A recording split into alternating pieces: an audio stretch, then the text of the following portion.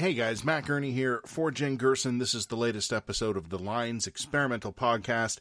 Couple of media notes for you today, including, unfortunately, some bad news for our friends, of which we have many, at Post Media, but also what appears to be an emerging conservative media strategy. We'll tell you a little bit about that.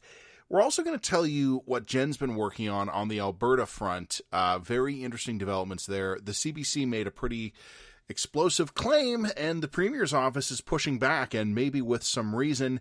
And Toronto apparently needs Batman, and not Adam West style quirky friendly Batman, but like full-on Christian Bale hardcore Batman. All that and more on the latest episode of the Lines Experimental Podcast. Well, Jen Gerson's here. Matt Gurney here as well. Jen, you and I were speaking earlier. We had a chat earlier in the day before we did the dispatch. Just had some business to cover. We both got big, meaty things to talk about in our own respective jurisdictions. I want to throw one thing at you, though, before we get into it. Not really something on either of our radars in terms of writing about the dispatch, but something to pay attention to. Pierre Poilievre is back. After he won the leadership, a lot of people were commenting, where'd he go? Where is he? He was still doing he was in the House and he was doing his videos on social, but he was not in the mainstream media. Now that I've mentioned it, you'll realize I'm right, but I don't know if it would have occurred to you before. He was nowhere to be seen for months. The last 2 weeks, he's back. So I don't know what to make of this, but there is obviously either something has been sorted internally with the Conservatives. Maybe he just needed a break. Like, it could honestly just be he was tired and they needed a break to rest and retool. But after a long absence from the media, the Conservatives are obviously now beginning a media push. I don't have anything to say about it. I just note it, and you should note it, and the listeners should note it. I know this because earlier this week I was doing local radio. I was filling in for a colleague in local Toronto AM radio, and he was doing the media market, and he hasn't been for months. So interesting. Well, I mean, this also might lend some credence to the idea that there is a bit of an election push brewing. Yeah, possibly. I mean, I think if you're the Conservatives, you have to be battle ready for an election. The people who decide whether or not there's going to be an election are going to be Mr. Trudeau and Mr. Singh. Yeah, absolutely. So for the Conservatives, you just got to kind of be on election con 2 all the time. I just thought it was intriguing because I actually think Mr. Poilievre is pretty effective in the media. Like, bit of a one-trick pony, I find, but good at it. Like, it's a good trick. So it was strange to me to see him go off for a while. One of my little meta theories is that everybody's tired, like on a civilizational level. So maybe he just, swear to God, needed a break. You know, I feel like I need a break, and I've only really been back at work for 2 weeks. I'm tired. But you look radiant. You look great. New face oil. Oh, yeah, maybe I should try that. Do you want to go first? Like, basically, yeah. So basically, things. Yeah, so I'm going to spend most of my time in the dispatch writing about this one thing because I've already kind of half written it and it's 1,000 words long. So last week in the dispatch, we talked about the latest scandal to come out of crazy Alberta, or Alberta, as we like to call it. And this was a story from the CBC alleging that someone from within Danielle Smith's Premier's office had been contacting Crown prosecutors by email, trying to dispute their version of events on some of the Coots charges and just kind of meddling where they shouldn't be meddling, particularly on COVID-related charges. And this was reinforced by the fact that Danielle Smith had said publicly on 2 occasions that she had sort of spoken with the Crown prosecutors in order to try and see if some of these measures could be rolled back now that, or some of these charges could be rolled back now that COVID was over. And of course, people pointed out that, you know, a premier can't do that. You know, this isn't America. You know, you don't have pardon powers, and bluntly, we should have an independent judiciary. So you shouldn't be meddling in any part of this at all.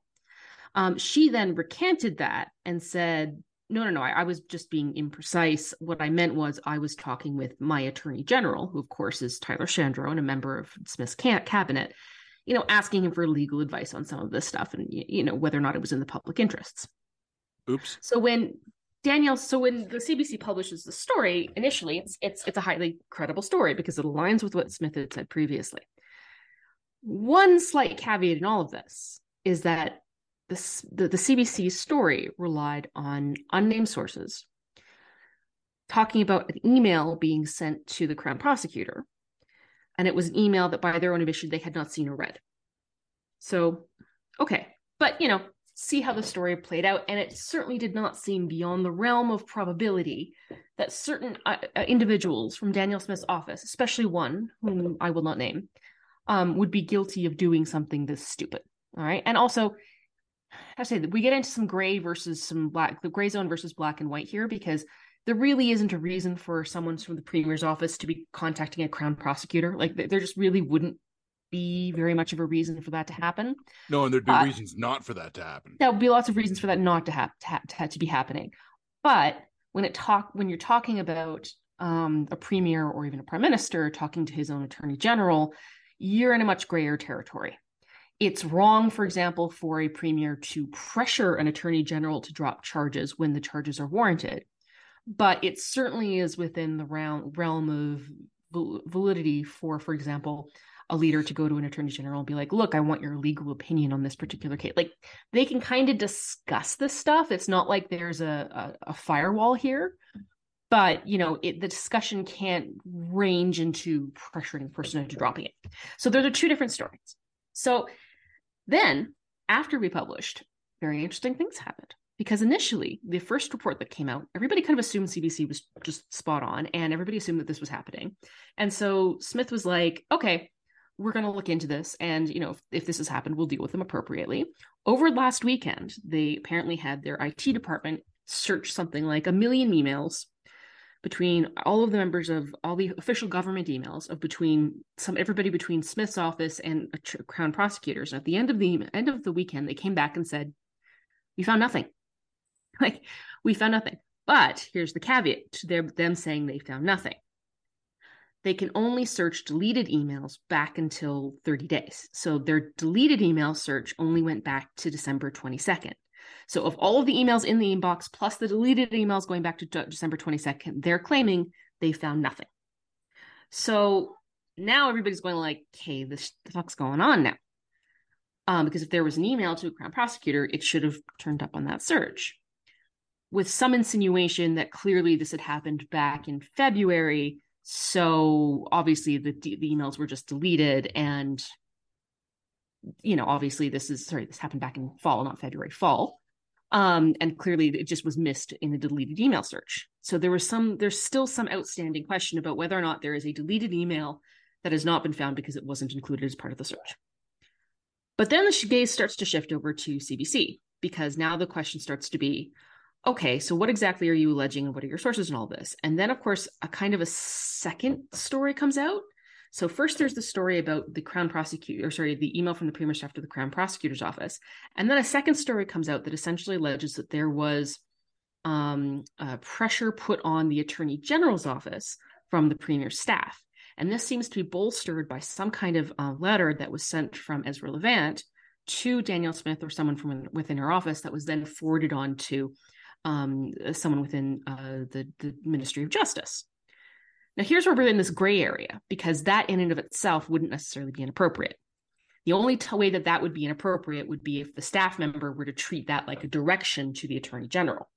But for their sake, Smith's team has said, no, that we didn't pressure them.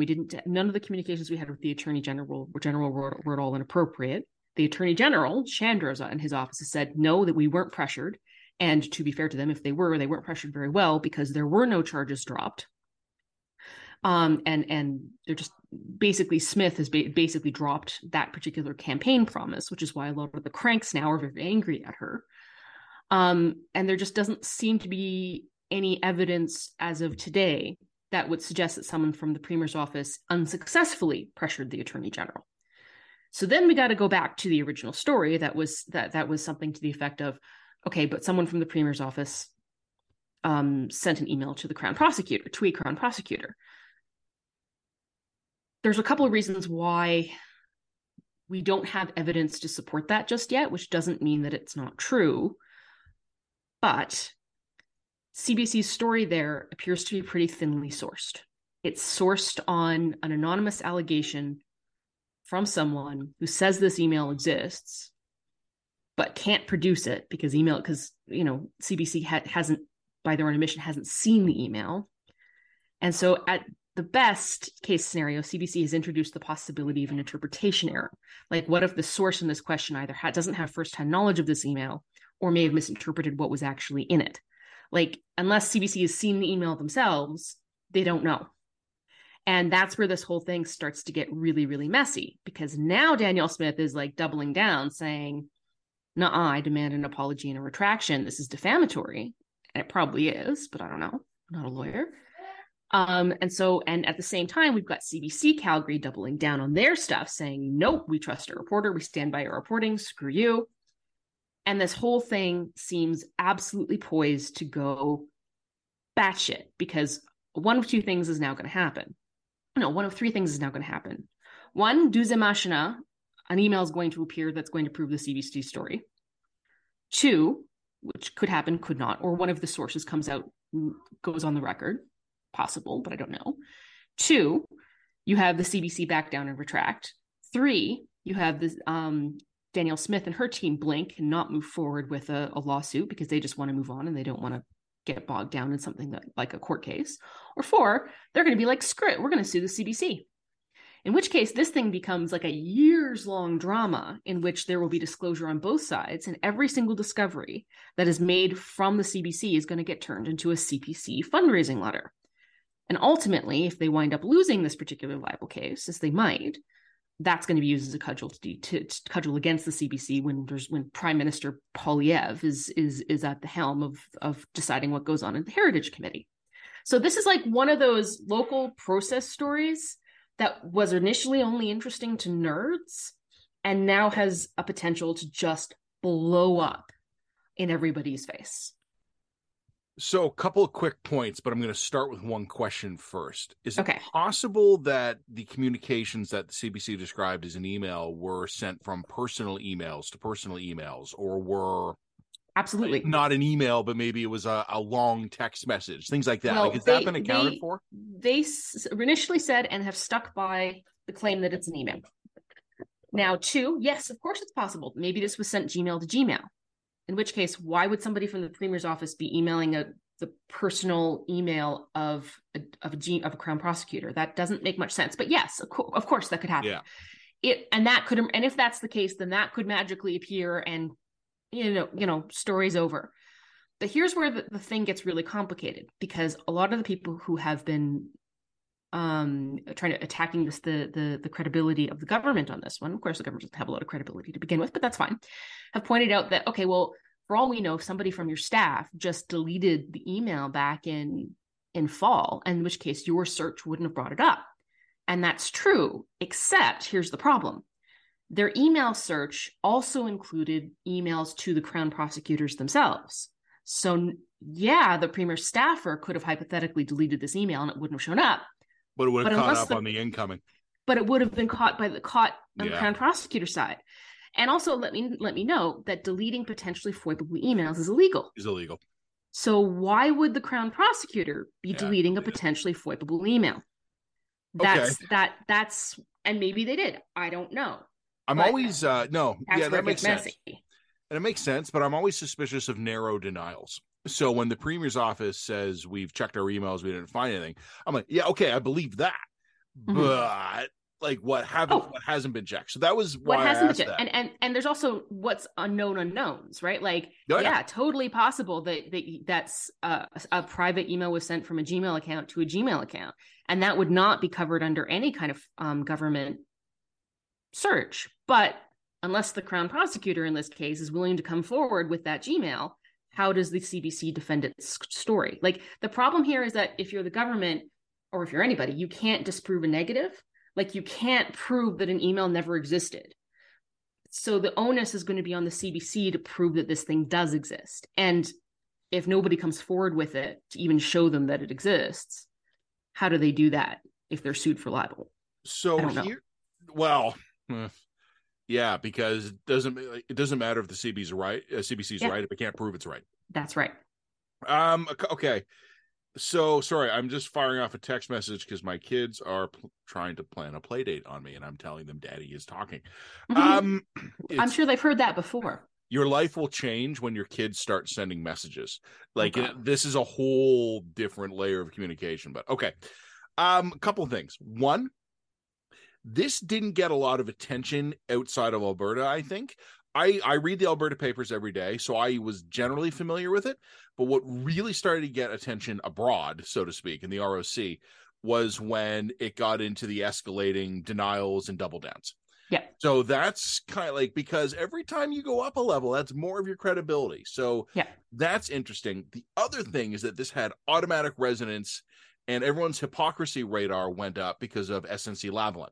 100%. And people are going, oh yeah, conservatives, well, so you thought it was bad when Trudeau does this, but you don't think it's bad if Smith does it. If Smith or anyone in her office did that, it's bad. Yes, 100%. It's just yes. as bad as what Trudeau's trying to do. Absolutely. With the possible exception that apparently this was being done directly at Trudeau's behalf. Has anyone suggested that this was going all the way back to Smith? No one has suggested that or been able to suggest that. And then the other thing I would point out is that nobody's fired or punished the Attorney General for not pursuing these charges. All right, but these charges were not dropped, and no one has punished the Attorney General in this case. On the philosophical merits, I would agree, though. It's bad. Oh yeah. Like if we have evidence that someone from the Premier's office did this, that is a serious scandal, and the CBC is absolutely right to pursue it as a story. No question, hands down, period. No farts. It's just funny. I mean, I view this as a political observer, but I also view this as a journalist, and I can see how this goes wrong both ways. Oh, yeah. I think in one of our earlier conversations about this, because I don't think this is the first time we've talked about this on the Dispatch, I said it was very plausible to me that what had happened was that somewhere along the line, some Alberta staffer gave a little bit of a talking to someone's in the Attorney General office, maybe stupidly, maybe naively, maybe arrogantly, maybe cockily. But that was then interpreted in the office as, who's this asshole pressuring me, right? Some of that might have been going on with the Lavalin thing as well. Mm-hmm. That seems less likely now based on what you're explaining.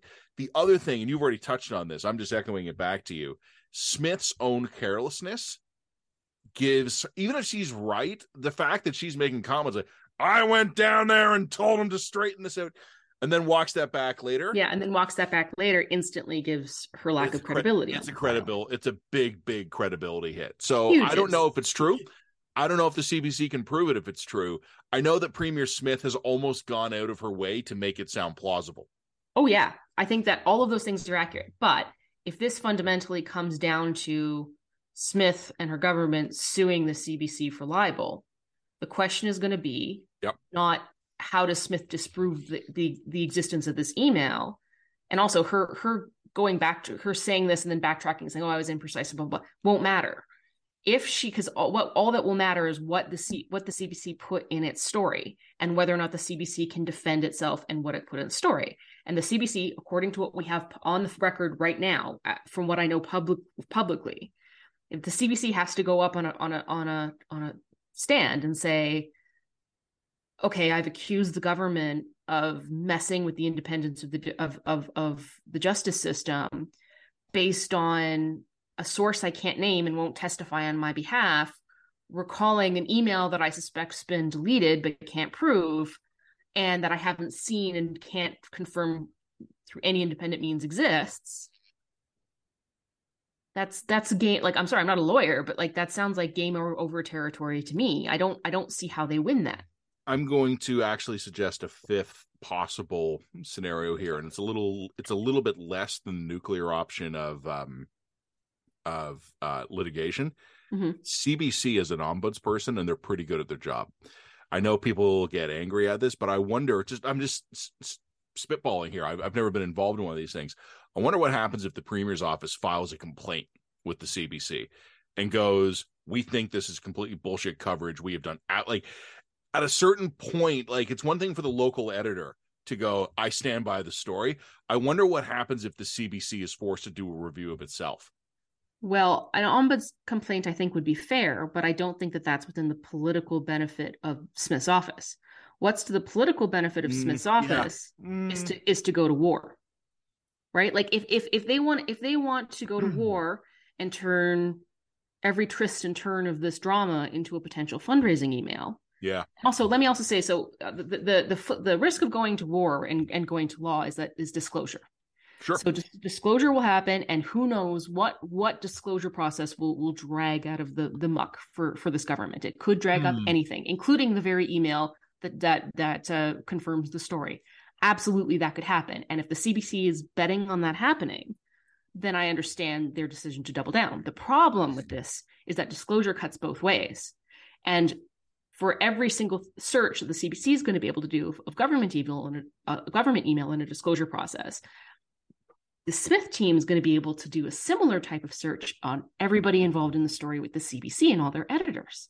And if they find any hint of bias or unprofessionalism in those email exchanges, they will turn them into fundraising fodder, not only at the provincial level, but also at the federal level. Every email they find from some low-level staffer who says, screw the UCP, is going to be discoverable. And every one of those, I can see the commercials in my mind now, oh, where they're doing the little graphic. It makes it look as a scratch of paper with like the bold writing on it. Screw the UCP. CBC staff. And then that becomes proof that the mainstream media is out to get the UCP. Don't listen to what they say. Listen to us. Blah blah blah blah blah.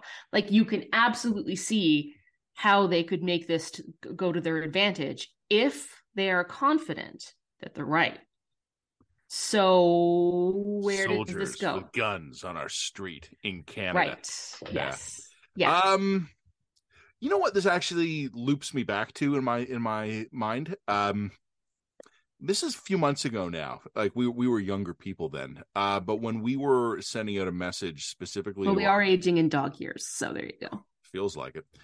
We sent a message out to our colleagues in journalism, particularly federal politics coverage, to be mindful of the fact that the Conservatives were, at the time at least, choosing a strategy of deliberate confrontation.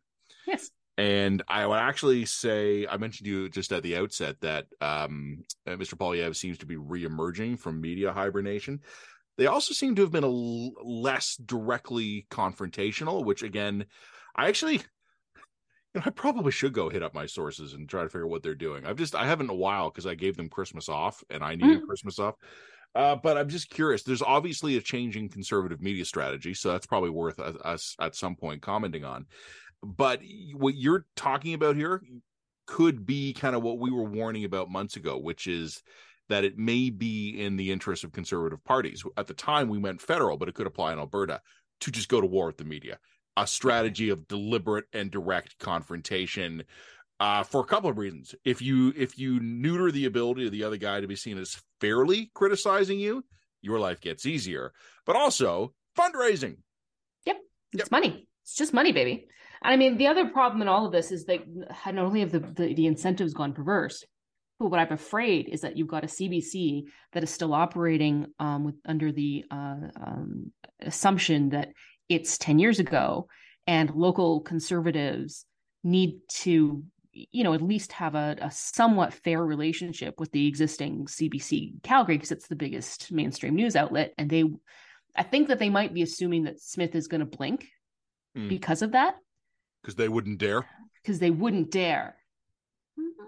Maybe 10 years ago today? I wouldn't put money on that. I don't know I don't know if anyone's caught up with the fact. I think we've been talking about this in recent dispatches. What is the mainstream? Yeah. And if Premier Smith wants to speak to the people of Alberta, she can bypass the CBC. Yeah, she doesn't need the CBC. She can kick the CBC out of every single briefing she ever does. Yeah. She can make it personal. Like, yep. And she can reach just as many people a YouTube live and streaming it on her Facebook page, and the CBC would take clips of it and run it. She doesn't need the CBC to like her. She just doesn't anymore. So I don't know, where are her incentives and how confident is she that there's no there? I think that these will be the metrics about deciding how she decides to play the next week. So we will come back to this conversation a week from now, and for all we know, everybody will have just, whatever, blunk and moved on. I could also see from Smith's perspective, like, they don't want their message to constantly be diluted with a libel suit. A libel suit drags the story out. Maybe they just don't want to go here. They could very well just move on. So we'll see. We'll come back and talk to it next week and see what develops. But I do think that there's a worthwhile analysis of just what's happened to date. There's one more interesting possible angle to this that is worth thinking about here is on the escalation front. Um, Premier Smith has an election coming up, Mm-hmm. and you and I have spoken about this a little bit. One of the shittier parts of our current era is that all roads lead to escalation. Mm-hmm. And all of us, I think, are in general agreement that we need less inflammatory rhetoric, that we need less confrontation, and yet everyone's individual incentive, the maximum benefit, is escalatory. Well, So, and like I said, 10 years ago in Alberta and 20 years ago in there was Alberta. deterrent. Well, and Yeah. also that you would have had an incentive for the leader to sit down with the head of the local CBC and just be like, I think you got the story wrong. And, like they could have actually worked it out and, without it leading to a libel suit and probably maintaining a good, amicable working relationship afterward. And now I don't know if that can happen. Or if anyone needs it to. Or if anyone needs it to. Maybe it can just be full out war. Fine. Okay, well, that's cheerful. So you're going to write about that. I know you're waiting for me to talk about my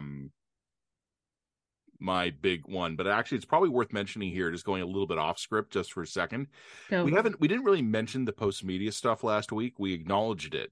We didn't really get into it. I kind of feel like, though, if you don't mind, just spend a minute or two talking about it now, because the conversation has kind of led us here naturally. Yeah. Because as legacy media shrinks, political incentives change. Mm-hmm. And how a government chooses to interface with the public, and whether or not this is Mr. Poilievre ending his kind of self-imposed media exile, or Premier Smith not needing the CBC anymore, as the players change or their scope changes, the rules change and the game changes. Post media this week, we were talking about it last week too, because we knew there were going to be cuts last week. Post media this week has said it's cutting 11% of its editorial workforce, and that is going to be, according to reports I've read, the modern media company's nightmare is that all your internal town halls are just basically immediately released to the public. And believe me, which of course they are. Oh, I've seen one. I have some personal experience with that. But I also just think, like, the Post Media has an editorial staff of about 600, and it's going to cut 11% of it. So that's about, call it 70 bodies. And based on the memos that are already leaking out, this is lopsidedly going to be the National Post, the Montreal Gazette, and the Vancouver Sun. And which is interesting for a reason I'll point out. Well, one thing I would just point out before that is, if you were to think about the three kind of meatiest remaining Post Media papers, that's right. It's probably the National Post, the Montreal Gazette, and the Vancouver Sun. Yeah. So, is the Gazette unionized? I don't know. I think so. I think they all are now, but I honestly don't know. So I spent a long time at Post Media in senior roles, but I was 100% in the National Post silo. Like, I didn't talk much to the other papers, not because I was a dick or they were dicks. My job was very much internal. For a long time, the Post really wanted to keep National Post comment a distinctive thing, and there was sort of like branding reasons to do that. So I almost, probably an unusual extent, had very little contact with my Post Media colleagues outside of that silo. I don't honestly know which are unionized or not, but I think they all are now. The BC papers are 100% unionized. I know that, and they have been for a really long time. I mean, the reason why I'm just making that point is that, I mean, I worked at the Calgary Herald and the National Post, and one of the things that I saw firsthand was that when layoffs came, it hit the non-unionized papers first and harder than the unionized papers, because the unionized papers could generally protect their staff better. That was easier. Yeah, so this is why the Vancouver Sun was a much fatter paper, even though it was, I believe, much less profitable than the Herald and the Journal. But the Herald and the Journal just got cut to a skeleton staff, essentially, and then merged with the Sun papers. Well, the Vancouver Sun, will still have to deal with layoffs, was still relatively fat. Now, this is why I was asking. I can understand also why the Montreal Gazette was maybe a bit fatter than the other papers, because it's French. It's sort of in a French area. Well, it's the Anglo paper. It's the Anglo paper, so I can understand that. I think the Citizen managed to hold on a little bit longer than a lot of the other ones because it was, of course, Ottawa, and then for a long time, the National Post was very much the crown jewel of the company, and so they were just loath to touch it for that reason at all. Plus, they kept on trying to centralize a lot of the regional papers out of the National Post. So the National Post was taking on more and more of the regional papers' roles and doing more and more content to the regional papers as a result of that. So they were really loath to cut those three papers for those reasons. So now, of course, the bills come due, is what I would say. There was an interesting statement that was specific to Post Media. Post Media, it's always interesting. Post Media is the canary in the coal mine of Canadian newspapers because it's been such a fiscal wreck for so long that everything bad happens to it first because it has no fat. Yeah. Every cut is right into muscle or bone. But all the other papers are going to end up in the same place. Again, I resigned from Post Media years ago now, and my column there concluded like a long time ago, like 8 or 9 months ago, since I was a National Post columnist, even as a freelancer. My remaining ties to the paper are entirely those of friendship, just with people there. So I don't have any inside info, but my understanding is the National Post is now nominally staffed somewhere in the range of 40 people, thereabouts. When I joined, it would have been about 140. And when I joined, everyone was telling me how tiny that was. Can't believe there's only 140 people holding this place up now. You and I have spoken about this. We've written about this. I don't know if the broader public has ever appreciated how few human beings are behind some of these institutions that still have kind of legacy heft in their minds. So I got nothing to say. Like, it's like I've already spoken with some of my friends there. I don't want to be the jerk who is all in their inbox being like, "Hey, are you okay? Hey, are you like?" Look, I've talked to some who've talked to me, and I've sent a couple of notes to friends there saying, "Hey, thinking of you, hope you're well." I haven't spoken to the management there because there's nothing I can say that's going to help them. They feel terrible, like they sweat blood. Nobody wants this, and this doesn't help anything. No, but I just think like this is what happens when the trend lines all point in the same direction long enough. Like, and when the butcher's bill comes out, there's a pretty good chance I'm going to know every name on that list, especially from the National Post. There aren't that many people left. No, we all kind of know each other within 1 or 2 degrees at this point. You know, I like the fact that I'm largely independent these days, but the National Post was my first journalism job, and I'll always bleed yellow and black for that paper, right? And well, I mean, you're either a Post person, a Globe person, or a Star person, and I'm not saying that not everybody works for those papers, but you kind of align with the sentiment and the philosophy of one of those papers, And the Post mafia is huge because we're everywhere. Like you go into every journalism outlet in the country, you find National Post veterans there, and there's a real camaraderie among them, and there always have been. Yep. And what's happening sucks. And to any posties who happen to hear this, even if you haven't heard from me, it's not because I don't care. It's because I don't want to be obnoxious. But if it's your name on the list, you'll hear from me, and we'll be whatever help we can be. But I fucking hate this. I hate watching this. I hated being part of it. I hated it when I was a junior staffer. I hated it when I was a manager, having to make decisions like this. But like I said, this is where the trend lines have been bringing us, and they've been bringing us there for a long time. And what the Post said, and this is what was said at this Post media meeting, which I didn't see, but I read all about it because they all get leaked immediately, is that revenues are collapsing and inflation's driving costs higher. Well, guess what? When money coming in is drying up and money going out is going faster, we all know where that ends. Yep. It's also, can I point out that ad revenue drying up is a clear early indication of a recession. Yeah. Because the ad budgets are one of the first things that get cut. It's a warning indication. My many posty friends, I love you and I am sorry. Yep. So I guess we want to talk about the situation. The situation in Toronto. I'm a little reluctant to characterize it as a Toronto situation because I think my gut feeling, and I don't have proof. I don't have proof for this. Okay. My gut feeling is this is a national, even international issue that is crystallizing in Toronto. And I'll tell you why in a minute. But what has happened in Toronto is that there's been a string of violent incidents, and they've been many of them have been on the Toronto Transit Commission, the TTC, or as a old radio producer of mine used to chastise me for saying I always pronounce it the TDC.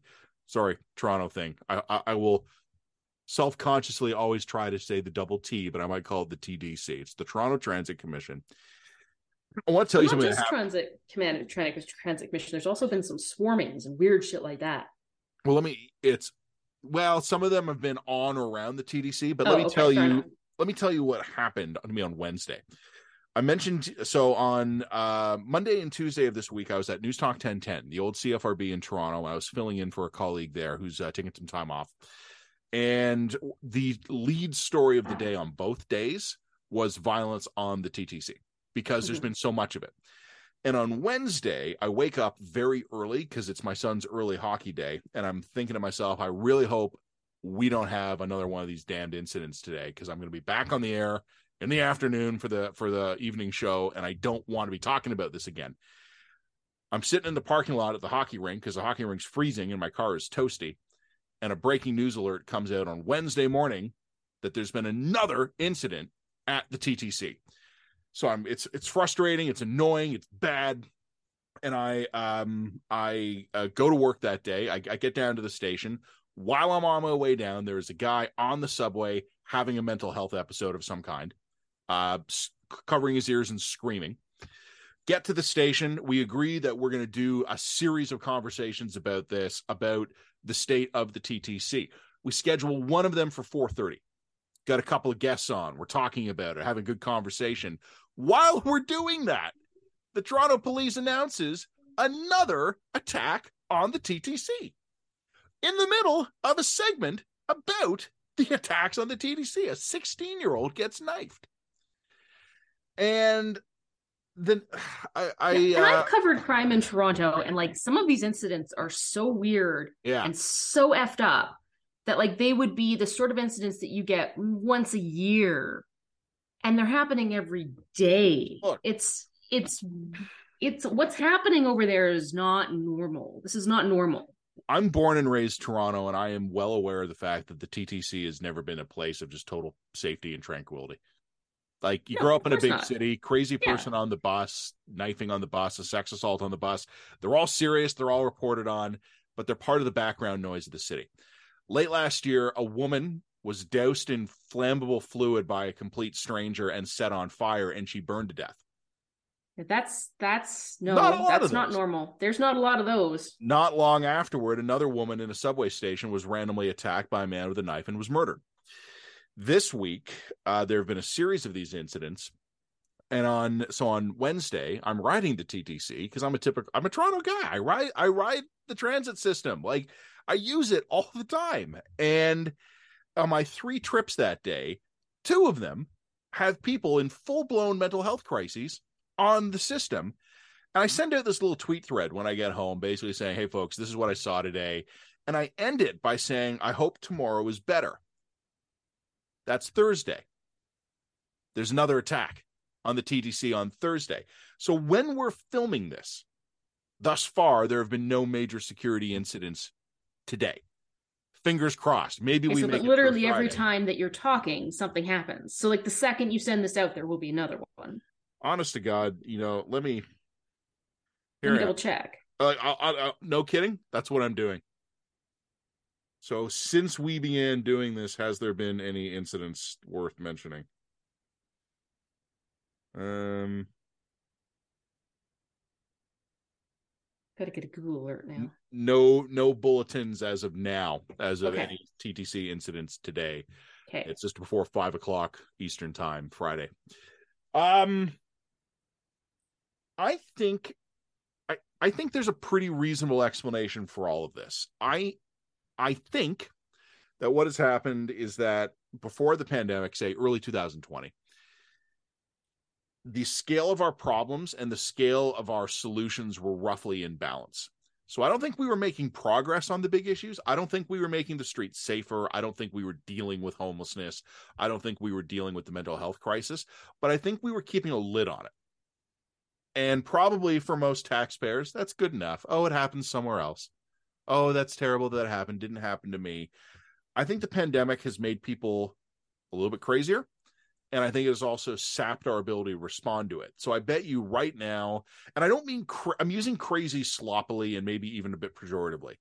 I don't mean mentally ill necessarily, because I think some of this is straight up criminality. Not every incident we're hearing about on the Toronto Transit Commission is person who could have been medicated if only there had been enough social workers. Some of this stuff is outright criminal, but I think our society has been somewhat destabilized by COVID. Mm-hmm. And I think our public safety problems have gotten worse. And I think at the same time, our ability to deal with those public safety problems through policing, through homeless shelters, through housing initiatives, and through mental health care have all, for various reasons, been eroded. They've all redlined. I think we've got a problem that's gotten worse and societal capacity to deal with them that's been eroded. Well, like I said to you a few minutes ago, when revenue's down and expenses are up, you know how that ends. And I think societally, it's the same thing. The other interesting thing is things don't have to get dramatically worse on either of those sides of the equation. You only need to have like a 10% uptick in crazy combined with, say, a 15% decline in capacity. Bingo. Now you're 25% over budget. And now you've just hit a tipping point of issues. Right. And the reason we got to be very careful in our conversations about this is I'm not here to make anyone's life harder. As you well know, you know the studies, you know the stats. Most mentally ill people are not violent. They're more likely to be the victim of crimes than criminals because they're vulnerable. There has been reports that I've spoken to about some of my cop sources that homeless people in Toronto are now being randomly attacked because people fear the homeless and they're angry about them. Right. A couple of nights ago, for the first time, this is another example of these compounding problems. So when you start to have a system breakdown in society and law and order, you have an increase in vigilantism, which then compounds into basically gang warfare. When people feel that the situation is lawless, everything gets worse. Yes. Now, this is going to sound like the weakest ever defense of my hometown. I don't think this is a uniquely Toronto problem, because what I described before, kind of the worsening of the problem combined with the reduction in capacity, that will be basically universal. But I think what's different about Toronto is that no other city in Canada, except maybe Montreal, has a transit system that fills the same role as Toronto. It's not the beating heart of the city the way that TTC is anywhere else. It's just got a higher density problem. I mean, if you have the same degree, it's the same per capita amount of crazy in a place, and I'm using again the word crazy sloppily, but if you have the same per capita amount of crazy in Calgary or Edmonton, it's dispersed over a much physically larger space. And it's not all in one agency. It's not all in one agency. So if Calgary is having this problem, Jen, I think it's going to manifest itself as like a street mugging. It's going to manifest itself as a beating. It's going to I think we've had problems on our transit system as well. I just don't think that we have the same degree of just density and mass you guys have. And I think because the TTC fills a kind of a bigger place in daily life here than it would in most other cities, there's a real public sensitivity about this. And you know the way these things get reported. If 5 guys get mugged in different neighborhoods of the city, that's on the crime blotter. 5 guys get attacked on the TTC, that's national news. And the other interesting thing I would ask you is TTC ship, is it with their ridership up or down? Oh, down. And so this is happening even though the amount of people on the TTC is declined. I think what is happening, I think we're getting it from both ends there. Overall, ridership is down about a third pre-pandemic. Mm-hmm. And meanwhile, the use of the system by people who are in whatever kind of distress is also up in the same time. So your ratio is whacked. Yeah, the ratio is whacked. Like there are not as many normie commuters getting to and from the office as there used to be. And there's a lot more people who should be in hospitals or homeless shelters or some kind of supportive housing or possibly prison. And so even if the young line up and down. There's more people who are like you, who maybe you're not going to be attacked, but you're witnessing mental health issues at a much greater per capita rate when you are using it. That then, and of course, 100 people, 200 people can witness that event and see it, but not necessarily be attacked or personally harmed by it. So then your overall sense of security and stability in the system as a whole starts to get eroded because you're seeing these things happen more often when you're in it. I've got stubborn city person pride, which is basically, fuck you, I'm riding my subway. Torontonians have a bit of that New York mentality in it. It manifests differently here, but you're not chasing me off my fucking subway. Get the hell with you. But I'd think twice before taking my kids on it. And we used to ride the TDC for fun. Like rainy day, bored, kids need to get out of house. Everybody's got a bit of cabin fever. Go ride all the way down to Union Station, get an ice cream cone and ride it back. And it would kill a couple of hours. Like it was a cheap, safe, fun way to get a 4 and a 6-year-old out of the house for a couple of hours. I don't know if I'd do that now. So they, what really concerns me about this though, if I'm right about my theory that like problem is up 10%, like kind of you said, problem's up 10%, capacity's down 15%. If I'm right about that, that's a problem that only gets corrected when we bring up capacity to equal problem.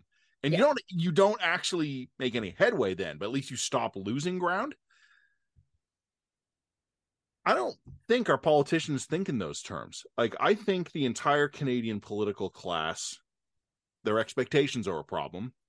They are middle managers who fundamentally conceive their world as a stable, happy place where all the trend lines are fundamentally good, and it's their job to gently manage the system in the most hands-off way possible.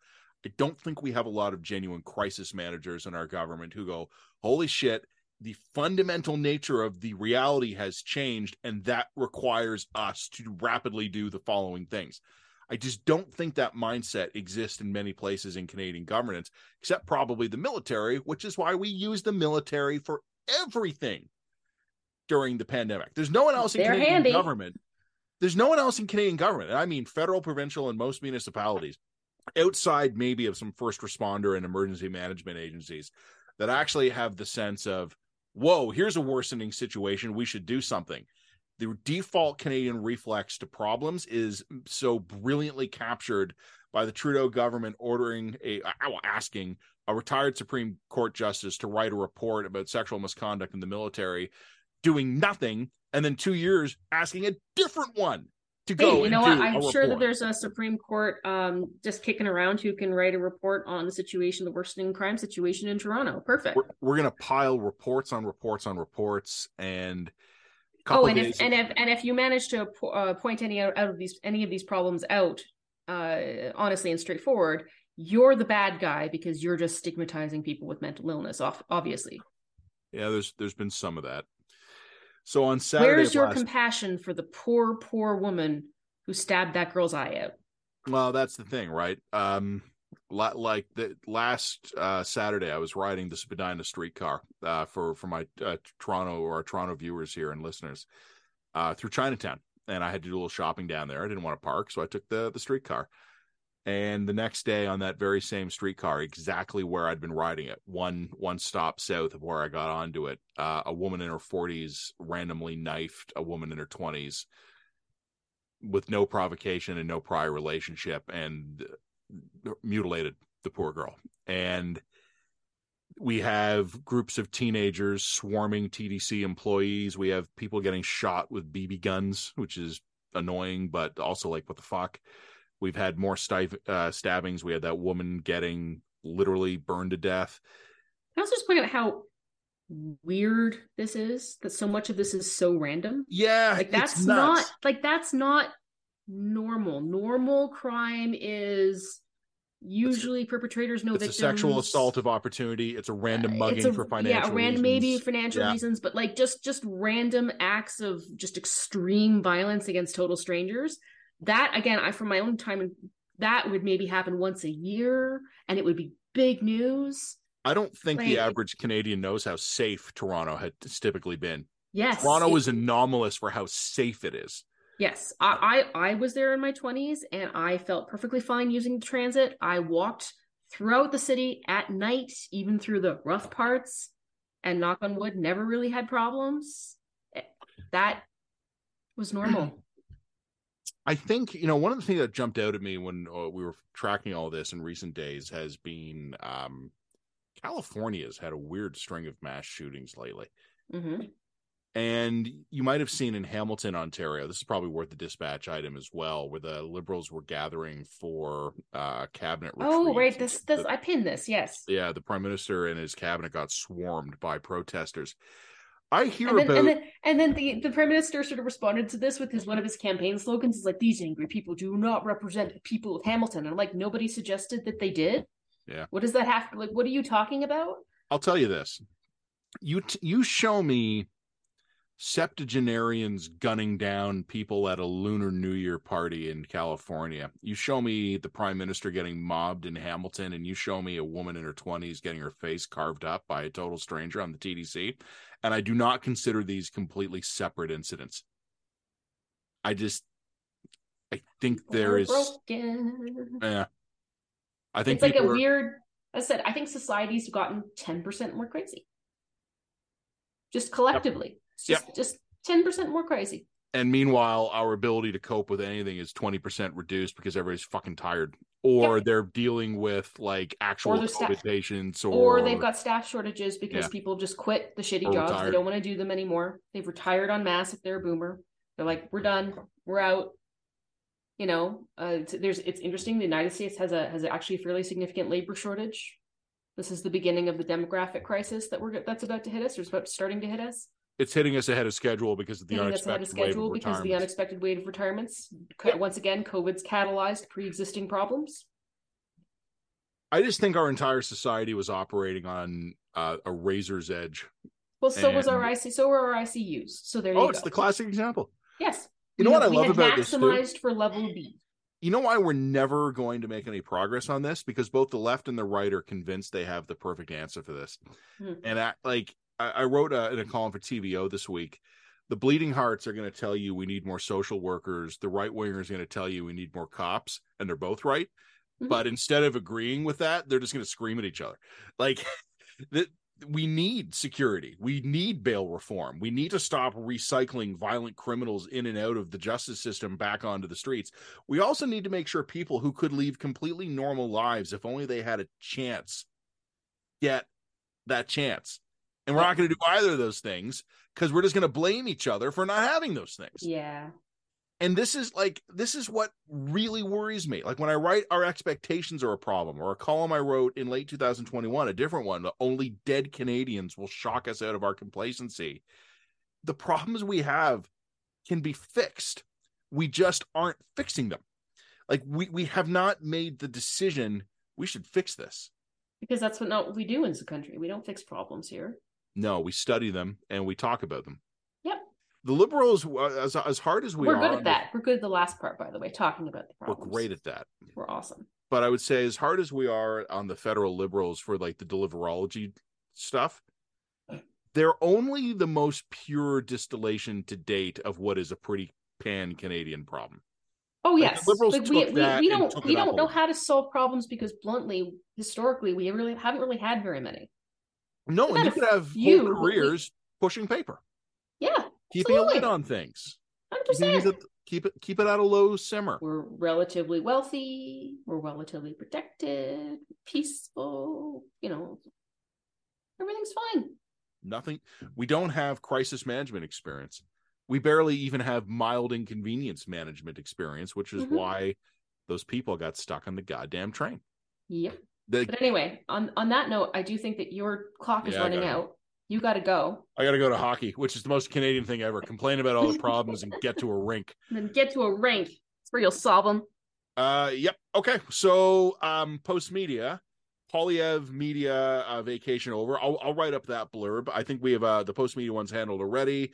You're going to do Alberta. I'm going to do Toronto Needs Batman. Yeah. And also I sent you a link to my next piece. So. Oh, a column like for next week? Yes. I'm going to worry about next week. All right. No, that's fine. Or on Sunday or whatever. Okay. All right. Bye. Go. Thanks, everybody. Folks, that's it for us. For Jen Gerson, this is Matt Gurney. We hope you've enjoyed the latest episode of the Lines Experimental Podcast, and we'll talk to you next week.